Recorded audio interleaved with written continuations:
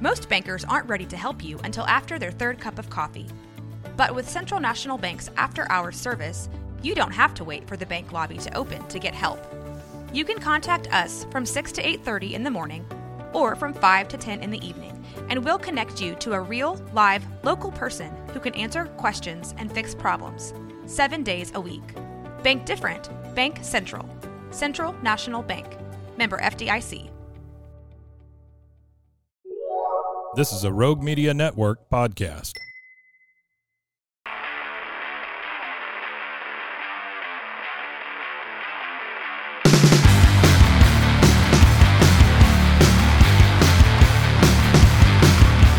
And you really start to build that esteem we talked about. And you start to build a muscle in recovery that you talked about, where you can find a way to have these difficult conversations, right? Like all that had atrophied, or maybe it was never even there, but now I'm able to have like real conversations and do things that are hard and sort of, not be, sometimes I'm driven by fear, but a lot of times when I know exactly where to go to get the courage and what I need. And it's not in a bottle or it's not in some pill.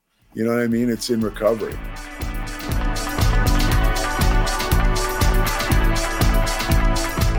Hello, my friend, and welcome to another episode of I Love Being Sober, sponsored by Camelback Recovery, Arizona's preferred mental health and addiction treatment option to help people get on the path or stay on the path to recovery.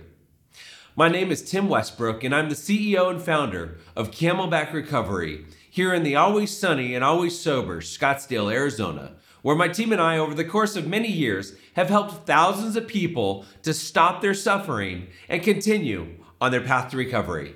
The purpose of this podcast is to come clean with all of the misinformation that's out there about recovery, addiction treatment, mental illness, and the strategies to thrive in life.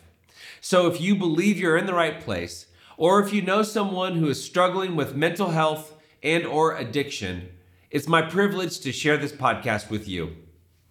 And I also know that to find long-term recovery and live happy, joyous, and free, it's not just about stopping your drinking, drugging, gambling, sexual indiscretions, or any other addiction you may have struggled with or suffered from.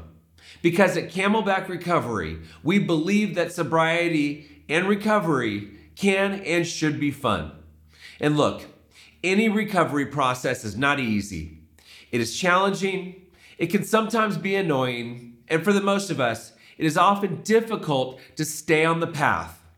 But here's the good news.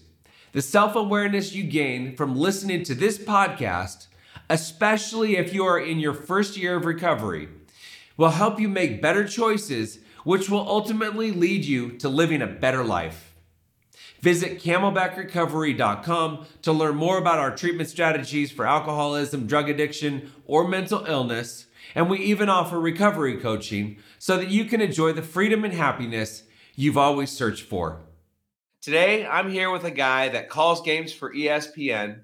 He's the host of a podcast called The Payoff with Pete. He's been clean and sober for close to 12 years, and he's passionate about carrying the message. His name is Pete Sousa. We're going to talk about his story of experience, strength, and hope, his numerous attempts at trying to get sober, and the gift of desperation. Pete, welcome to the show. Hey, Tim, thank you so much for having me. I really, it's an honor and a privilege, dude. Yeah, it's awesome. We got connected by Peter Meyerhoff. And he speaks very highly of you. And I don't know a lot about your story, but I have you on here because Pete speaks highly of you and your story. And I'm just really looking forward to getting to learn more about you. So Peter came on my podcast. He, as you know, is just a force of nature. And then I think another mutual connection is Megan Racer. She came on my podcast too.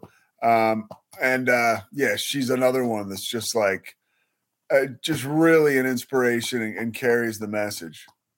Absolutely. Megan is the director of business development at my treatment center, Camelback Recovery. That's right. Yeah, that's what rang a bell. Yeah. Yeah. She's awesome. She has a great story. I think that the thing that all of us have in common is that we work hard at carrying the message, and the reason we carry the message is because we all want to stay clean and sober. I mean, really, when it comes down to it, that's why we help other people, because I want to be fulfilled. I want to be happy, and I want to make a contribution to this world. And I know that making a contribution to this world is what brings fulfillment and happiness. Yeah, I couldn't agree with you anymore. So my brother passed away in May, and he was sober. He died of cancer. It kind of came quickly, was never life-threatening, and then it ended up killing him. And all he would want is for me to stay sober and carry the message. That's all he would want. Like, it's kind of simple. You think when somebody who you love, and how can I honor them when they die? It's just like getting sober, really. It's simple, right? Don't overcomplicate it. Just stay sober and carry the message. Yeah. And, that's what I'm doing here with you. And because honestly, like you said, that makes me fulfilled.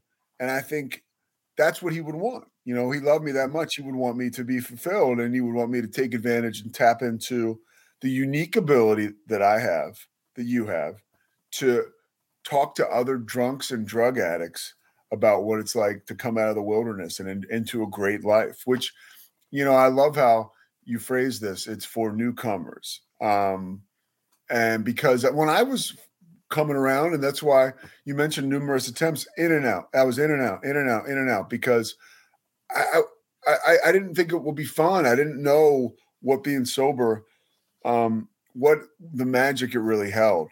I was too preoccupied on, I'm not going to be able to toast at my son's wedding in 30 years, Right. Yeah. I don't have a son, and I've never been married, dude. I'm not going to be able to drink a glass of wine with a good steak. Yeah. And like that.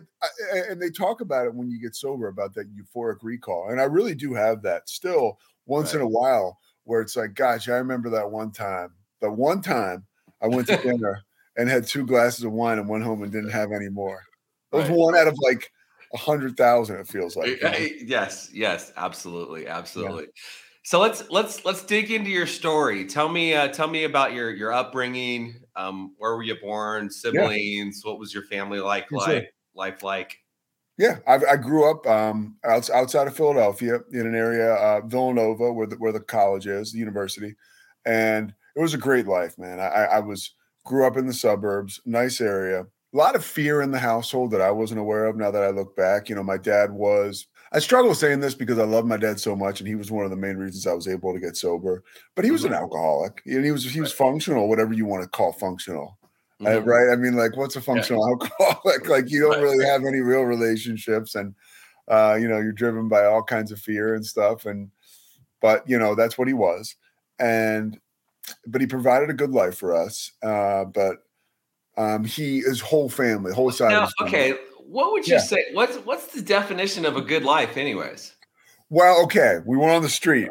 Okay. Yeah. A good life. Does a good life mean you're happy and fulfilled? Or, because a good life could be you're provided for, you have a place to live, you have food, and you get to go to school. But really, is that really a good life?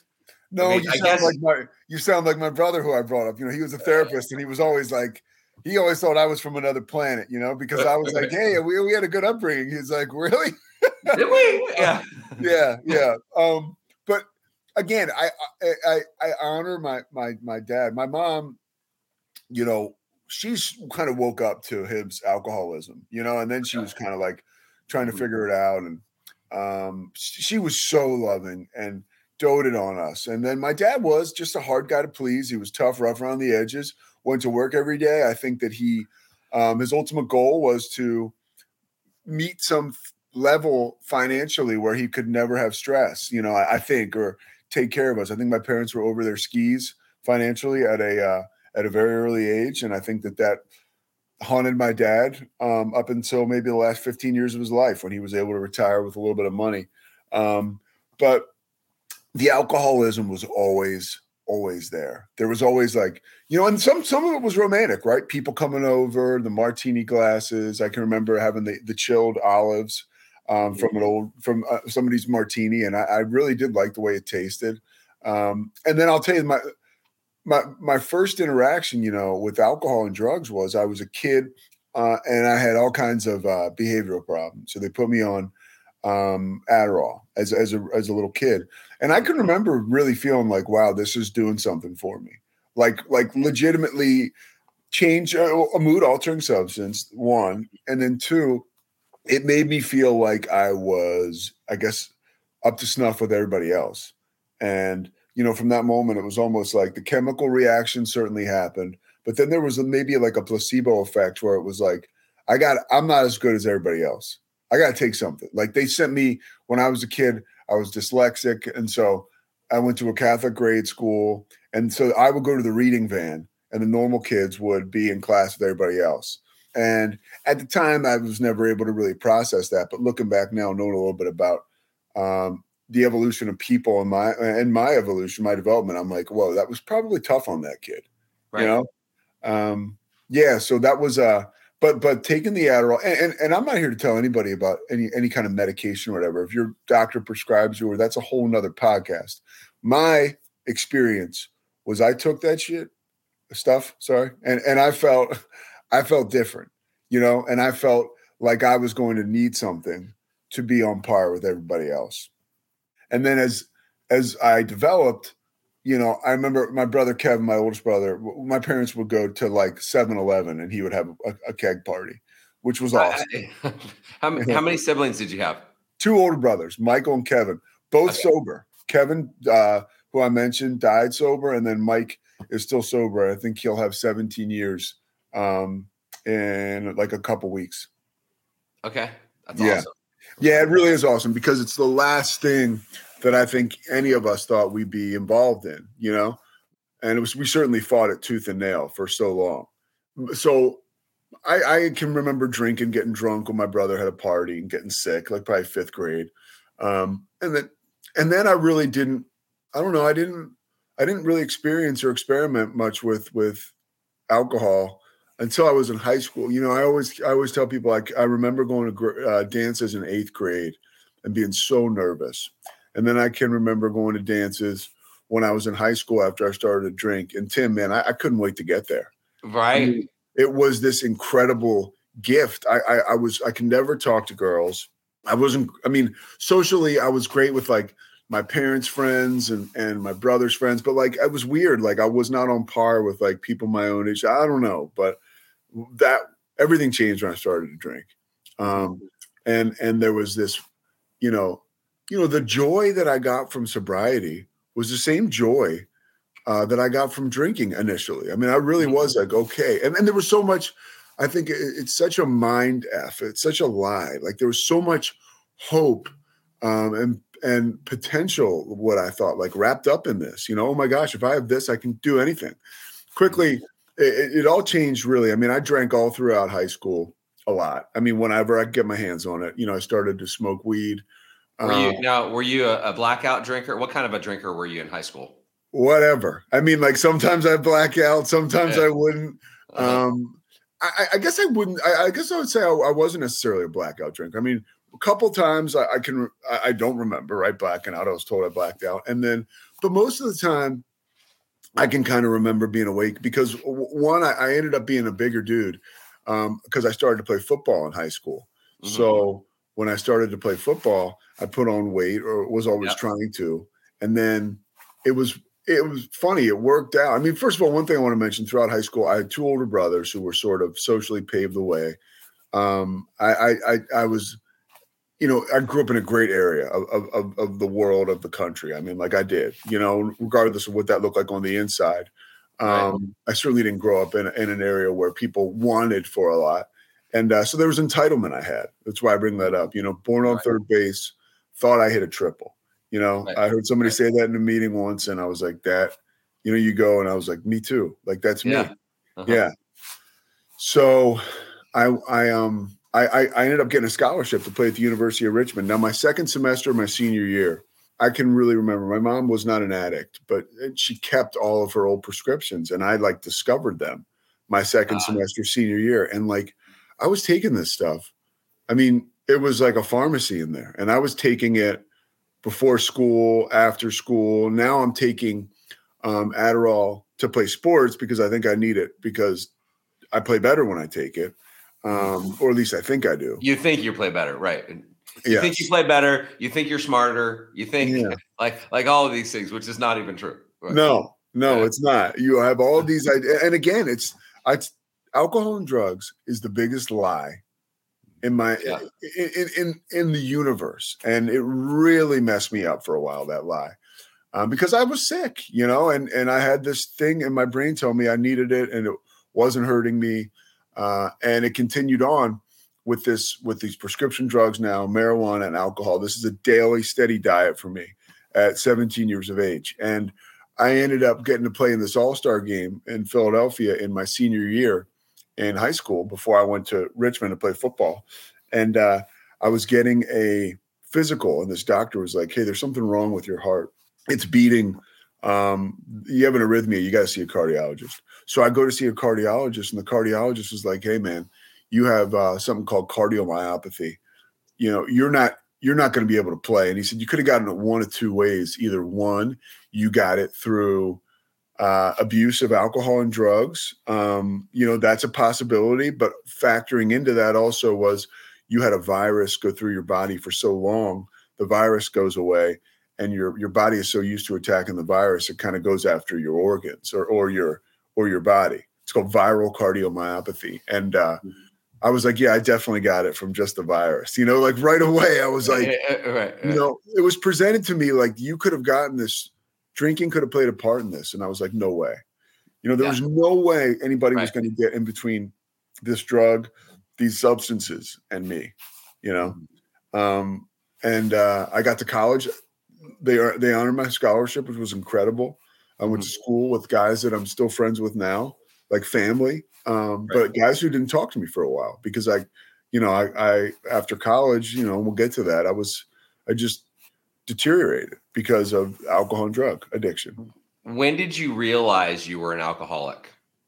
I knew I had a problem pretty early because I was like, this works better for me than anybody else. I can remember even being a senior or junior, senior in high school and like waking up in the morning after a keg party and drinking from the keg again. And people are like, dude, we got to go home or what? I was like, why would you guys not want to continue to do this? Right. And so you got to finish this. Yeah. And again, it was this superpower. I thought it was this big secret that I was in on and everybody else kind of didn't quite get. And then I knew when I got to college, I think I knew that I was so because my mom did a pretty good job of drilling it into our head. Like your father's an alcoholic, his whole family they're alcoholics. And she didn't say it with, hatred or disgust. It was just like, this is a fact. You need to look out for this. This is real. Mm-hmm.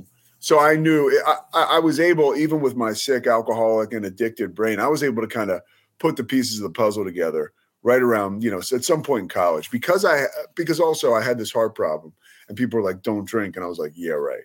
And so there was definitely an awareness there that I had whatever my mom was talking about. And then I would see, and this is why I think what you do is important and what I try to do is important because, recovering out loud, I did see stories. I remember reading a Sports Illustrated article about Chris Mullin, the basketball player, getting sober.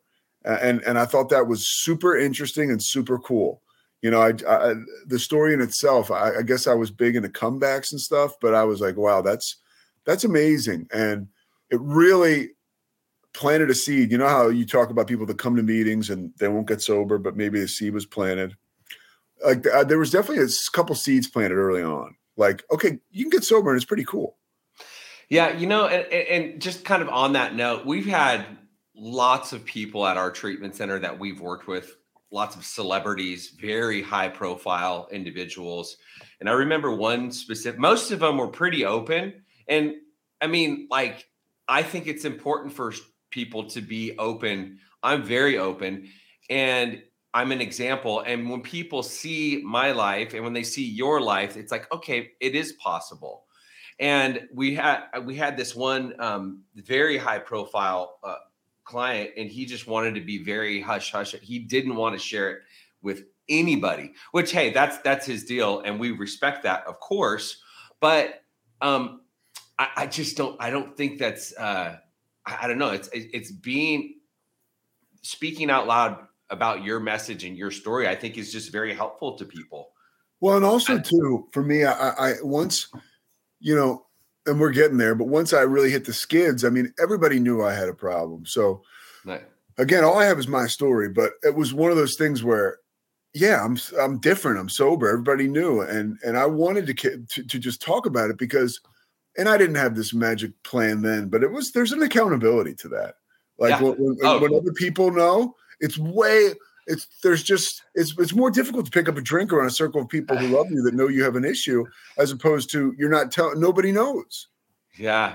Well, I'll tell you, it's like the reason I speak out. Okay, we put free content out into the world. We're helping people. The reason I sponsor people, yes, I want them to stay clean and sober, but really at the end of the day, it's me. I want to stay sober.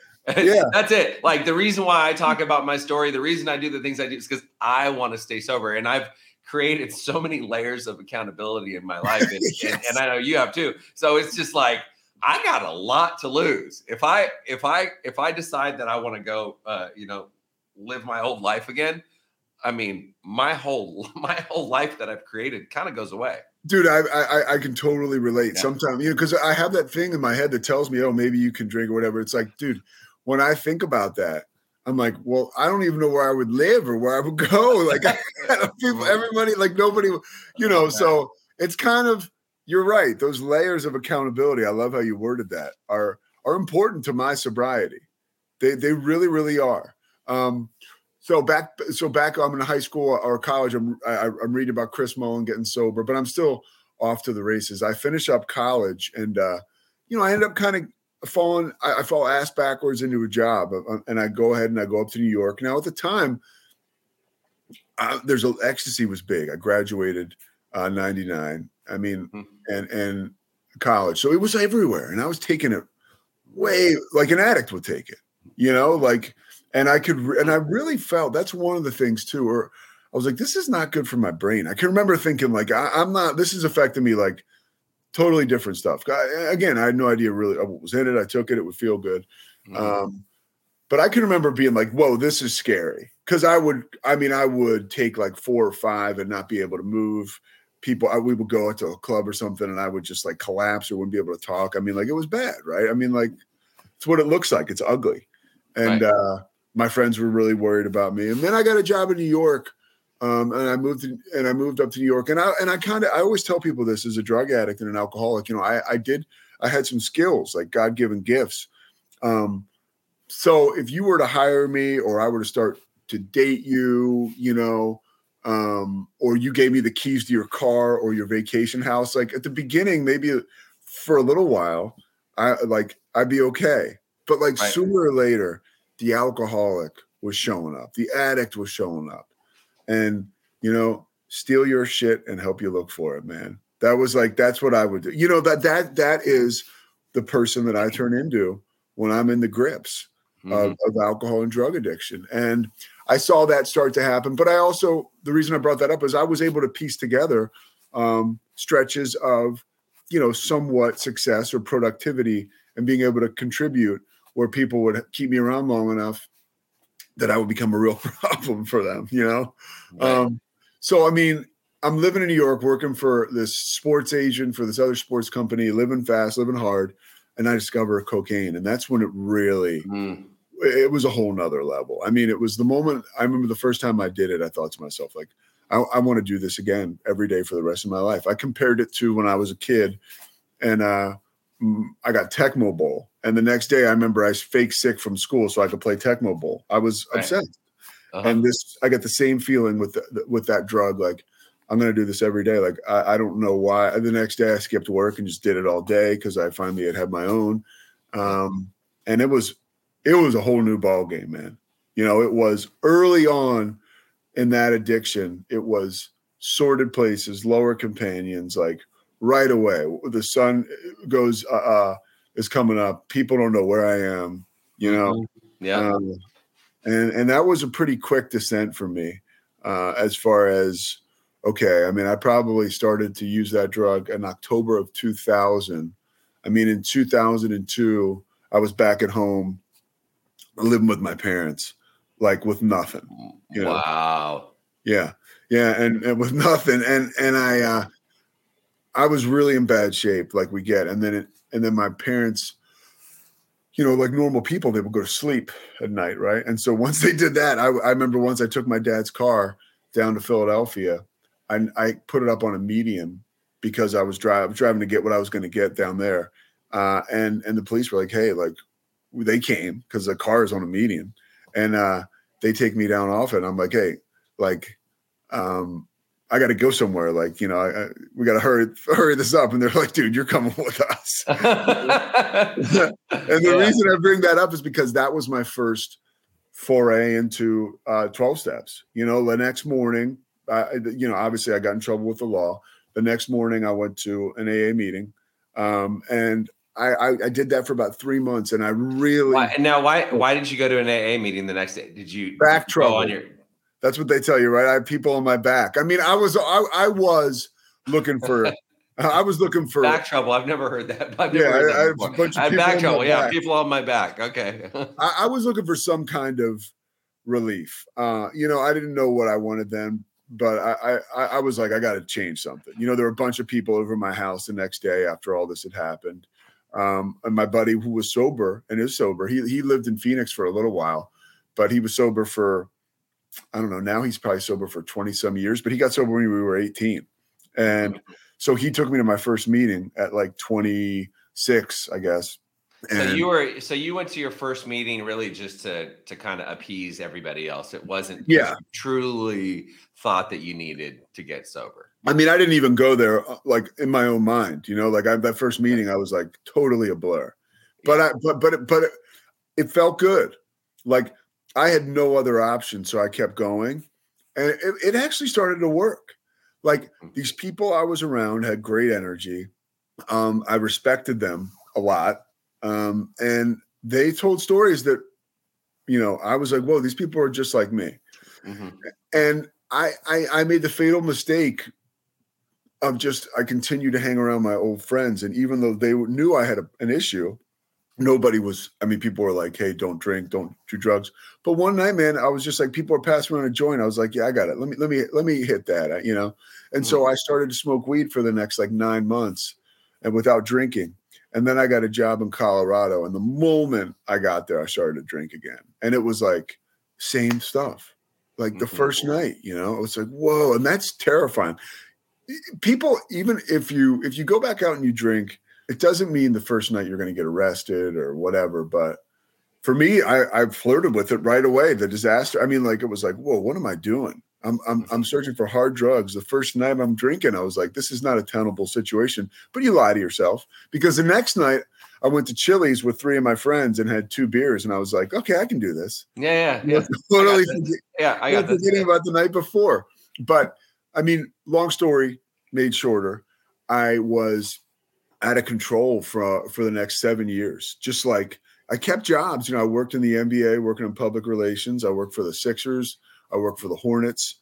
I gave my bosses absolute fits. I had those moments like we talked about where I was a good employee and I was a decent person, but eventually that stuff always caught up to me. And I still was of the belief that it was helping me. It was big in my relationships with women. I couldn't talk to women without it, really.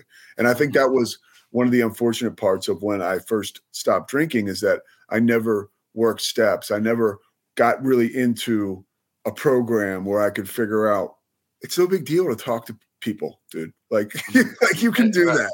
Right. But that was the lie, dude. That was the lie. So I was back in Charlotte working for the Hornets, and I was doing some radio, and my life was just in free fall. And then I ended up going back home to Philadelphia for the summer. Because basketball season, season had ended, and I couldn't stop drinking, and I was going to meetings, and now we're in the fall, and I can't stop. And I remember one night I was, and I had so much wreckage, I think you can figure out just from my story, but broken relationships, trouble with employers, trouble with the law, just a lot of people out there who were not big fans of me at the time. And a lot of people who were really disappointed because they knew me when I was younger. They saw the light shine bright when I was a kid. and even a younger man, and then they just saw darkness now. And it was really sad for a lot of people. And I was going to meetings again, and I asked this guy to be my temporary sponsor. And one night he was like, hey, let's go to a meeting. I'll pick you up. And so he was picking me up. And at this point in time, I'm still not stopped. I'm taking pills or whatever I can do I think I'm fooling the world, Right. But I'm rock bottom, Mm-hmm. right? Like no money. If I can get to the corner bar with $10 and a couple Klonopin, like I think that I've got this great life. I'm out of my mind. Right.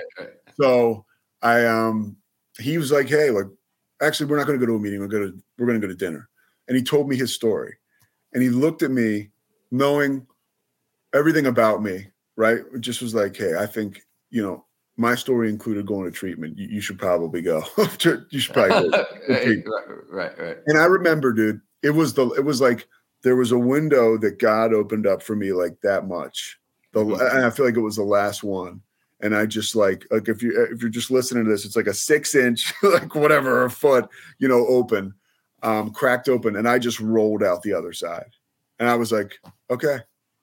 And I went home and I told my parents, I was like, hey, like, I need to go to treatment. They're like, woof, like, do you ever? Right. Everybody knew. You were the last one to know. Yeah. There you go, dude. When you're an alcoholic or an addict, a lot of times, or in my experience, you're the last one to know. Just like how bad it is and how awful the situation is.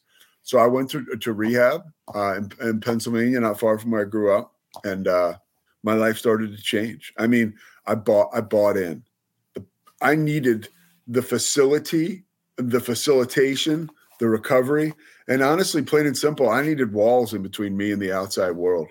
I just did. I needed that little bit, that buffer where it was like, you can't leave, dude. Like, I was one thing that really was, looking back, a huge part of my sobriety was that gift of desperation we talked about at the beginning. I had the gift of desperation and I became coachable. I listened to what people told me to do. I saw that people had a life that I wanted. And so I followed what they said to do. And that was a major shift for me. I had never, I always thought I had it figured out. There was no more figuring it out. And a big example for me about recovery working, I was dating this girl before I got sober. And she was fine, but she was dating me, so there was a problem there with her somewhere. Right. And she came to see me in treatment, and we were talking, and it was the second week I was there, and we were in this chapel, and she was showing me pictures on her phone of her daughter, and like a text message popped up from a dude, and I'm like, who's the guy? Let me see the phone. Who is he? And all of a sudden, I was that guy before I came in, Yeah. And there was like something about this person I didn't like about me, and I had been coached up to this point where I was like, you know what? I remember thinking, like, just kind of pausing, something I'd never done before. Maybe it was a second. It felt like an eternity. And I was just like, I knew the answer. And I was like, hey, I'd like you to leave. And she got up and she left. And I remember feeling so scared and sort of sad, but also like, wow, like I just did something hard without being drunk. Like it was an esteemable act. Like I had actually taken, for the first time on my own accord, like with the help of God, but like I had done something right and it felt good. And if anybody's watching this and you're in a bad relationship, go to Camelback and break up with a toxic person. And I always tell people, I joke around, but I'm also serious. Breaking up with somebody while I was in treatment was the best thing that ever happened to me. Cause you have counsel like 24 hours a day. You can't, the way it was for me, you can't call that person. They can't call you. It's just what I needed. Again, the buffer, Right. And then and actually what that speaks to is just the hard conversations that we learn to have while in recovery. And I love the line, life is hard if you live it the easy way and easy if you live it the hard way. And those are the hard conversations. I've had breakup conversations with people that I got married, even though I shouldn't have gotten, even though I knew that this was obviously pre-sobriety and she left me and we got divorced, but I didn't have the courage to have that hard conversation. So we ended up getting married. Yeah. And today, like I've gone through lots of breakups, and I've had lots of difficult conversations, and learning how to have those difficult conversations is one of the biggest gifts that I've gotten from being clean and sober. Yes, and the thing about that we do today that you continue to do if you want to live a free life, and that great life you mentioned, is you have to continue to flex the muscle in recovery. Like it's never, it's I don't even want to say it's work because it's so enjoyable, but like you have to continue to stay connected. I talk to a sober guy every morning, a guy who I've been lucky enough to talk to since probably 8 or 9 years ago when he got sober. And if I get off the phone with that guy and I still have some crazy idea in my head, well, then I'm keeping a secret, like I got to get all the garbage out. So if I'm dating a woman who he knows is toxic, he'll just shoot me straight. You know what I mean? Or if I'm making a decision, so back to what we were talking about, I get to recovery and rehab. And another huge decision I made is when they were like, okay, I wrapped up my 30 days and they're like, you need to go somewhere else, dude. Like you can't go, you got no business back out there, and you got a lot more to get in here.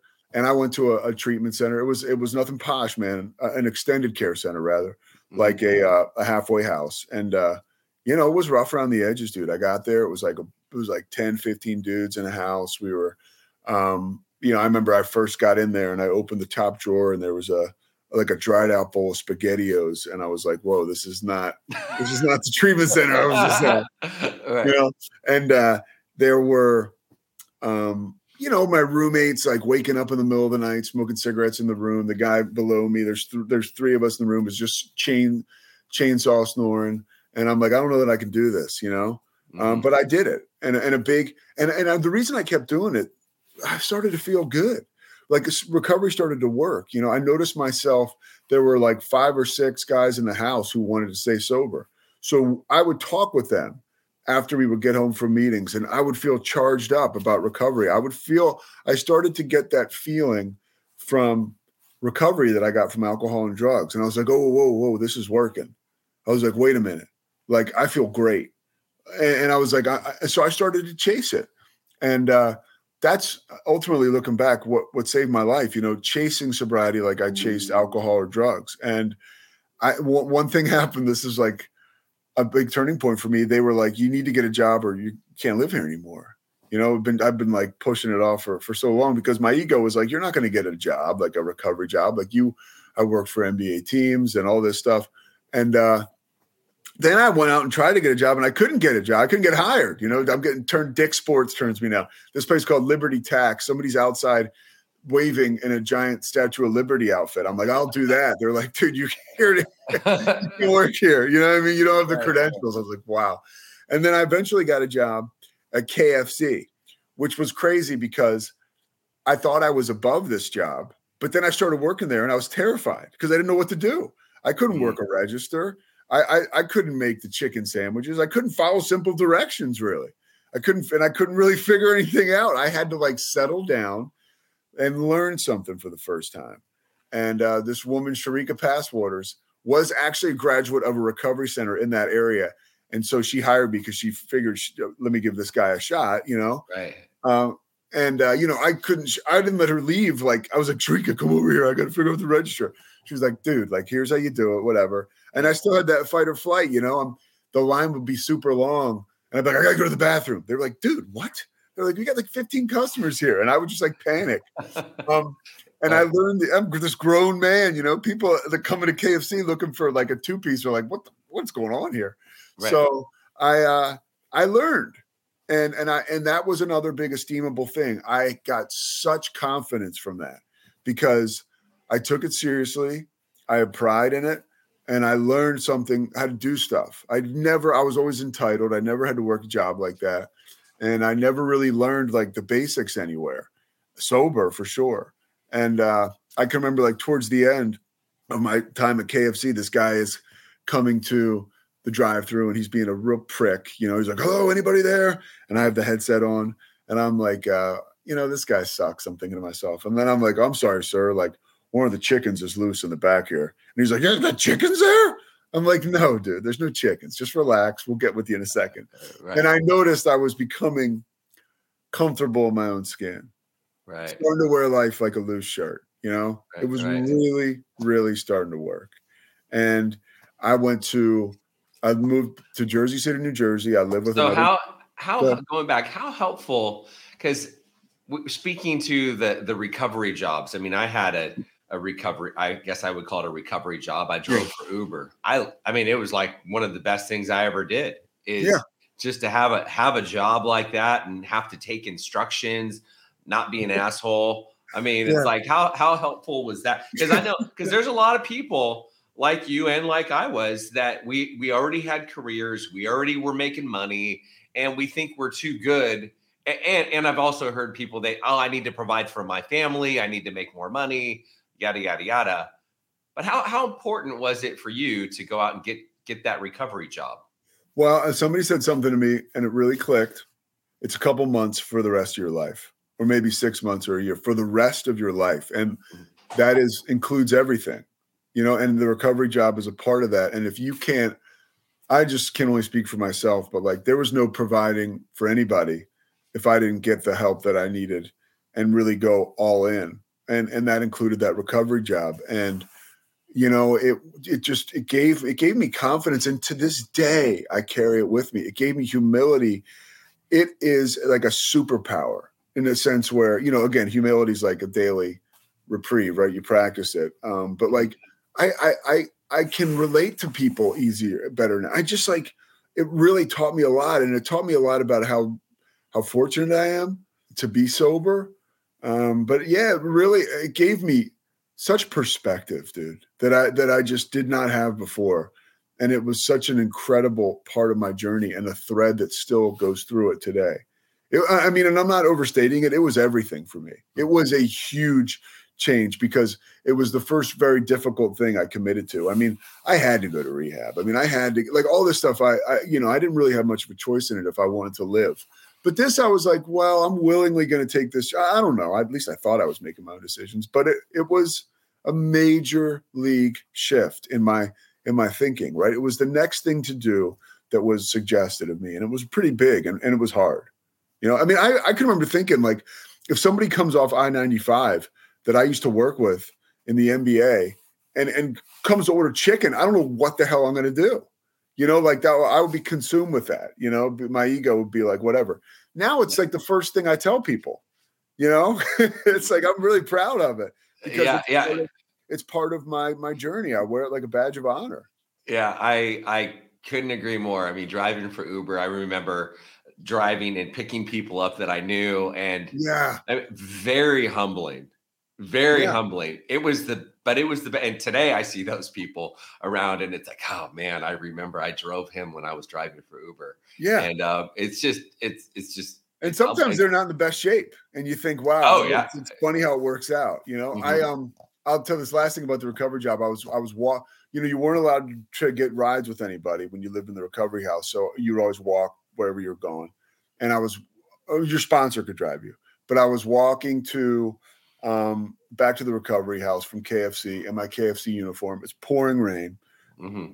And this dude from an AA meeting like pulls over, like totally cool dude. He's like, yo, man, get in the car. I'm like, oh, I can't ride. He's like, dude, get in the car. You know, it's pouring rain. I get in the car and he's driving me this like short distance home, but it's like thundering. And he just looked at me and he was kind of laughing. He goes, dude, I swear. He goes, dude, I swear it gets better. You know, it's like, yeah. And I always remember that because it's gotten so much better, much better. So anyways, I live with the guy from recovery. I'm just deep in the woods of recovery, in the best woods possible. I mean, I live with another sober guy for about 18 months. I'm going to meetings all over because I'm living in North Jersey, right by New York City. So I'm going to meetings in Hoboken. I'm going to meetings in Jersey City, and I'm loving it. Recovery is who I am. And then I start to get opportunities that I had previously thought I would never get again or never even get because I had gone so far down the rabbit hole. I started calling games for the NBA G League. I started to just do all kinds of jobs broadcasting wise, just because I knew after that KFC experience too, that like I wasn't better than anything, you know what I mean? Like, and I knew how to kind of hone my craft, and I followed suggestions. People said, you need to work here, you know, or that was the next right thing to do, the next indicated thing.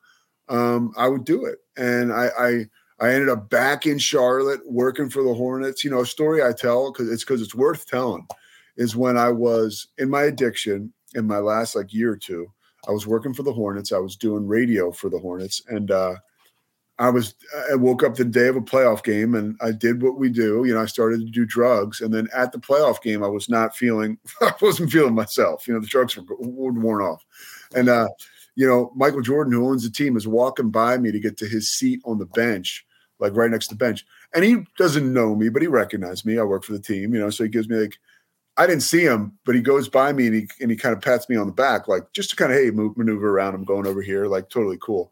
But I was oh my God, I was just totally shocked because I'm all tweaked, and it's the greatest player of all time, kind of giving me a nice, hey, slip aside so I can go to my seat. It's the playoffs, which I'd always wanted to work in basketball. I'd always wanted to be a broadcaster, all these things that I should be so excited about and living in the moment and thriving.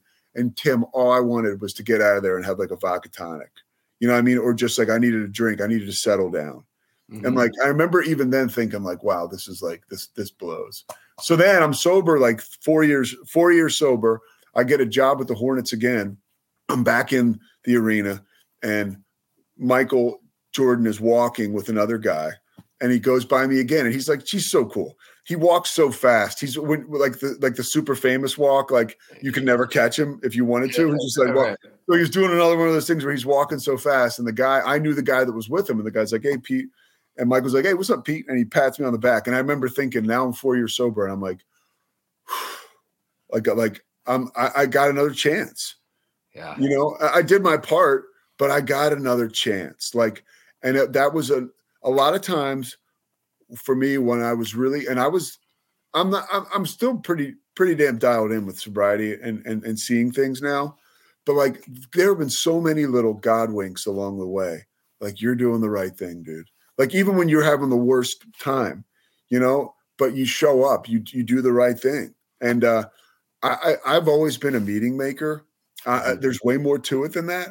I know, but for me, the camaraderie and the tip of the cap to God by going out of your way to go to a 12-step meeting is pretty important. And what I find in those meetings is a wellspring to everything else. That's where I find my sponsors. That's where I find my service commitments.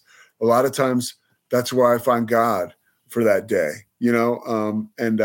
again, it's a thread that's way more than just meetings, but for me, that's a huge part of it.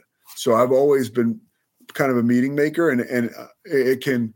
I heard a guy say once, if I'm not going to meetings for a couple of days, I start to feel it. But if I don't go to meetings for a week or so, everybody around me starts to feel it, and that's kind of. I will bring that component a little bit, but yeah, things really started to take off. I worked in television. Go ahead. You know what I'm just thinking about as you're talking about all these amazing things that have happened as a result of sobriety. What I'm also hearing is that you didn't have the expectation, and that's kind of my experience. It's because I've seen people that are I'm sober now. Why don't you forgive me? I'm sober now. Why isn't my life better? Why aren't these things happening? And that's the thing is with sobriety, it's kind of you do the next right thing. God's still in control. But if I do the next right thing, I keep my side of the street clean, things start to happen. I don't exactly know how it's going to play out. You didn't know, you didn't have the expectation that Michael Jordan was going to be cool the way he was. No. Yeah. And that's the secret. That's the key is you can't have the expectation. Yeah, it's the process that you need. It's kind of like a Buddhist thing, right? You can't be attached to the end result. You have to be in love with the process. And that is loving sobriety on a daily basis. And you're so right, because I know the moment I get over my skis and have an expectation, I'm getting ready to get knocked on my ass. I mean, it's true. Yeah. Whether it's of another person, of a corporation, of a family member, whatever it is, I will, be humbled. And so the key for me is you stay close to recovery. It keeps me right-sized. I don't take myself too seriously. And I'm able to deal with all kinds of crap that comes my way, because that's what comes in life. I mean, it's not that easy. Life is not that easy. But being sober for me makes it far more manageable and way more enjoyable. Right. And Yeah. it's not, I'm thinking about not being attached to the outcome, not taking things personally. It's like my life is going to be good. Great things are going to happen. And I don't exactly know what's going to happen. Yeah. If I'm attached to an outcome, if I have expectations, I'm setting myself up to be resentful. I'm setting myself up to not feel good, basically. Expectations are resentments in the making. Like, I've heard somebody say that. And to your point, staying really close to recovery and getting a sponsor and being close with people who were sober really helped me manage and temper those expectations and those amends, those expectations of other people. I remember I had this super toxic relationship, and I was talking to my sponsor about making an amends to this woman. And he was like, look, dude, he was like, if she's on the other side of the street, you don't cross the street to talk to her. He said, if she's on the same side of the street, you probably don't even like want to get in her way and say hi. He was like, if she's in front of you in line at Starbucks, like maybe you can say something to her. He's like, but outside of that, like it's over, Right. And I remember that I captured that and I was like, wow, like I have a tour guide for this journey and he is telling me that this is a wrap and to just let it go. And if God were to put it right in my face, then you can make amends. And honestly, with that situation, I was 9-10 years sober. And the woman ended up back into my life, just like a conversation where I was able to make an amends. You know what I mean? Like I never thought I'd hear from this person again. And it wasn't like emotional but it was just like, wow, this is amazing how this whole thing works. And time takes time, dude. Like it doesn't happen. Right. It does not happen overnight. This is hopefully life is long and it provides the opportunities for us to do a lot of work and to mend the fences where it's appropriate and it's called for. So that first time you went to treatment, is that your sobriety date? Like, November 7th, 2011. Yeah. Okay. November 7th, 2011. And so that was one time. So before that, how many times did you try to get sober before you went? Oh my gosh. I tell people it took me 10 years to get it a year. Okay. I went to my first meeting in October of 2002 and I celebrated a year in November of 2012. I made attempts and then I didn't make attempts, right? I was like, oh, this is how I'm going to be. And then I made attempts again. And it was just like, it sucked, man. I mean, it really did because then there became a point that I knew how screwed up I was. So I had to get totally inebriated to forget about that and all the wreckage in my life, because I can't even handle looking at reality anymore. And that's when it got super messy for me. So there's a guy named Brandon Lee who's locally owns Art of Our Soul, and he talks about his journey through recovery, and he relapsed after 11 years. And he doesn't he doesn't give people his sobriety date. What he does is he says, I've been in recovery for 12 years. I've been in recovery for 15 years. And I really like the way that he frames it because when you first start getting clean and sober, like the first time you try, you're on the journey. You know what I mean? So it's not like you start over. You're not starting over. Like when you finally went to treatment in 2002, you didn't start over. All of those things that you did along the way were still they were still progress. The seeds that are planted, the people you meet, like, yes, so much so. I mean, I can remember being out there drinking and being like, thinking about what somebody said in recovery. And that is slowly moving me back to where I need to be. That's 1,000%. Yeah. Right. So what suggestions so let's talk about the gift of desperation. Yeah. The gift of desperation. What does that mean to you? It means I was finally willing to go to any lengths. And that's when I was, really started to embrace the journey, not just being on the journey. When I was willing to go to any lengths and be like, okay, you want me to go to an extended care place? I'll go. At the extended care place, they want me to go to KFC and work there. I'll go. I need to go live with another sober guy for a year and change. I'll go. And again, my story is not everybody else's. There are guys who get sober who are CEOs of multi-million-dollar companies where their journey looks different than mine. You know what I mean? Like, but my gift of desperation was that I was desperate. I had nothing.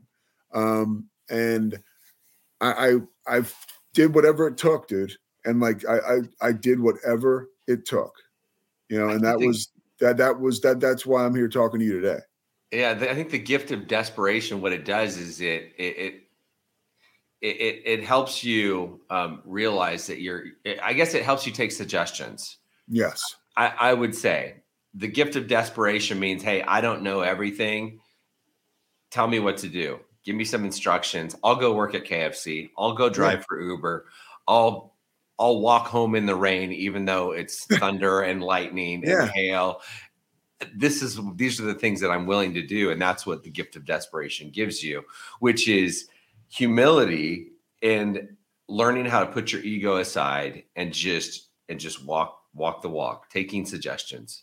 Yes. I mean, that's what it is, taking suggestions and moving forward. And like you said, like when you start to really execute, right? I mean, it's one thing to think it, but it's another thing to do it.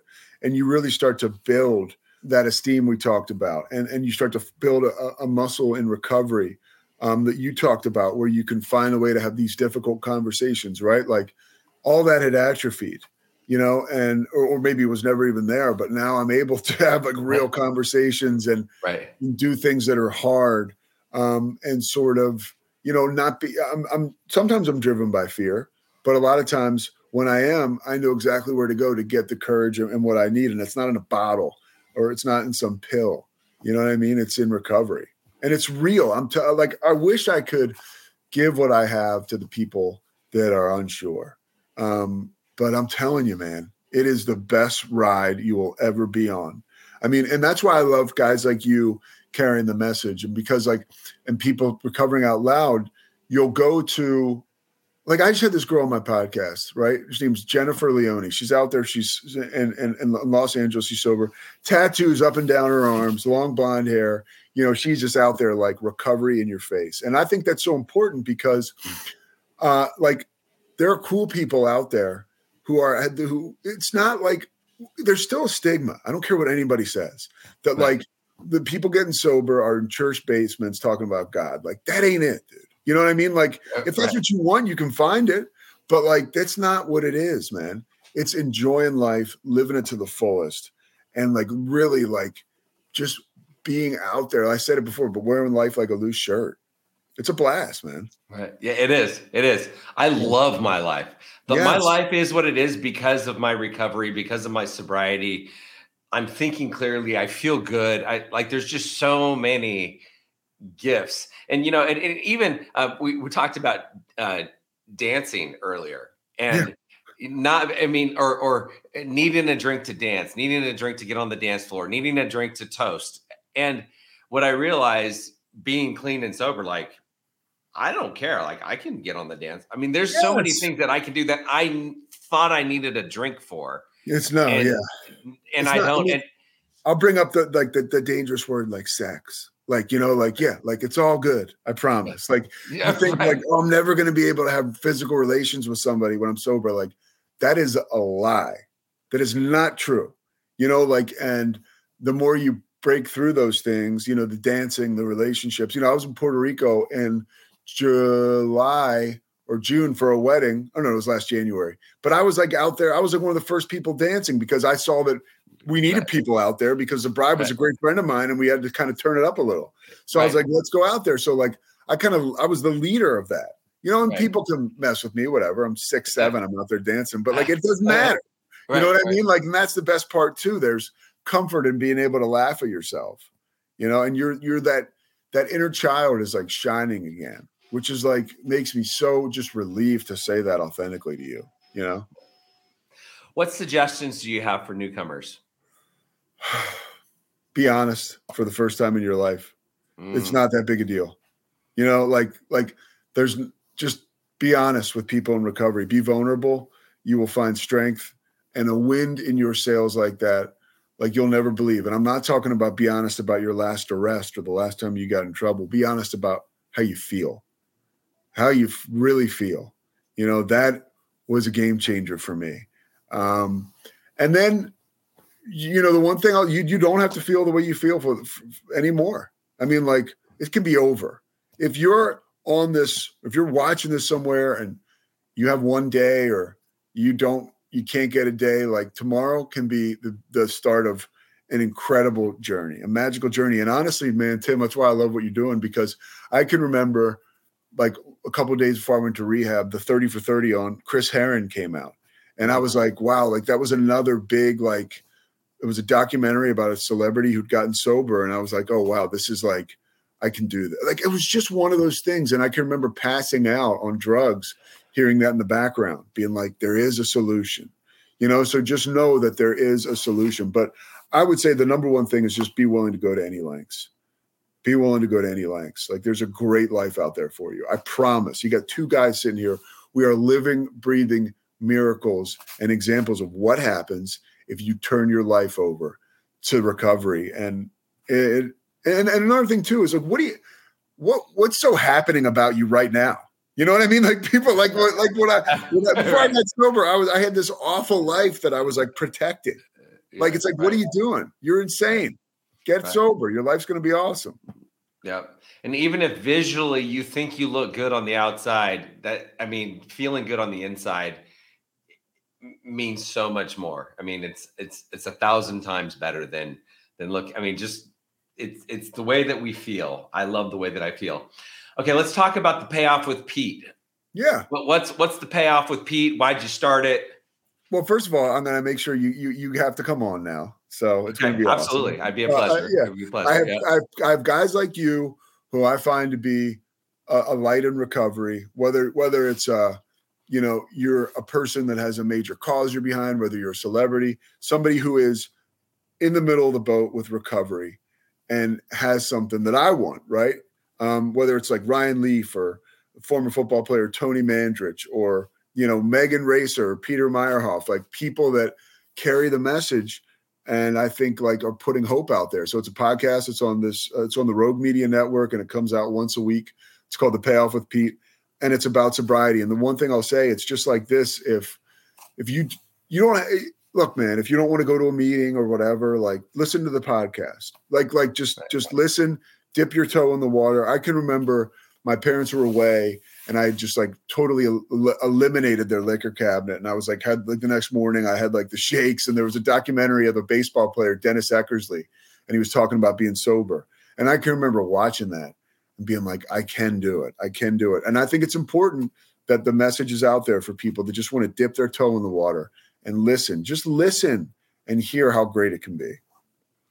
Awesome. Who's your audience? Who should listen to your show? I mean, anybody that is sober and needs a meeting, and anybody that isn't sober and needs hope. That is the audience right there. I mean, I've had people tell me it can be a meeting in your pocket when you're walking a trail and listening to it on your earphones, or it can be hope for someone who feels like there's no way they can stop. Awesome. Is there a question that you wanted me to ask you today that I did not ask? I don't think so. I think you did a hell of a job. I appreciate it. It was a blast. Okay. Awesome. Yeah. Awesome. Where can people find you? Social media. I'm not hard to find. Pete Souza on Instagram. Just send me a direct message there. Pete Souza on Instagram. And you'll be able to find me. And then just literally, if you have any questions or anything, like I'm there, like literally Pete Sousa, DM me. I'll get back to you. That's one thing. I'm like, if somebody sends me something about, I don't know, I need to get a carton of milk, I'll balk at that. But somebody sends me something about, hey, I got somebody that's sober and needs to talk. I'm like, how do I get there? So, yeah. Awesome. Yeah. Okay. Well, Pete, thank you so much for your time today. I appreciate you. I got a lot out of this. And that does it for our time with Pete Souza.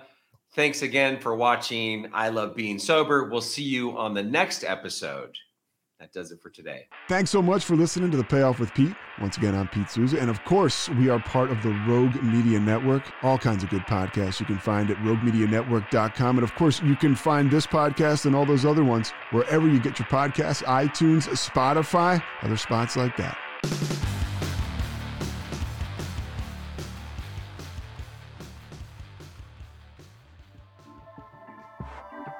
This has been a Rogue Media Network production.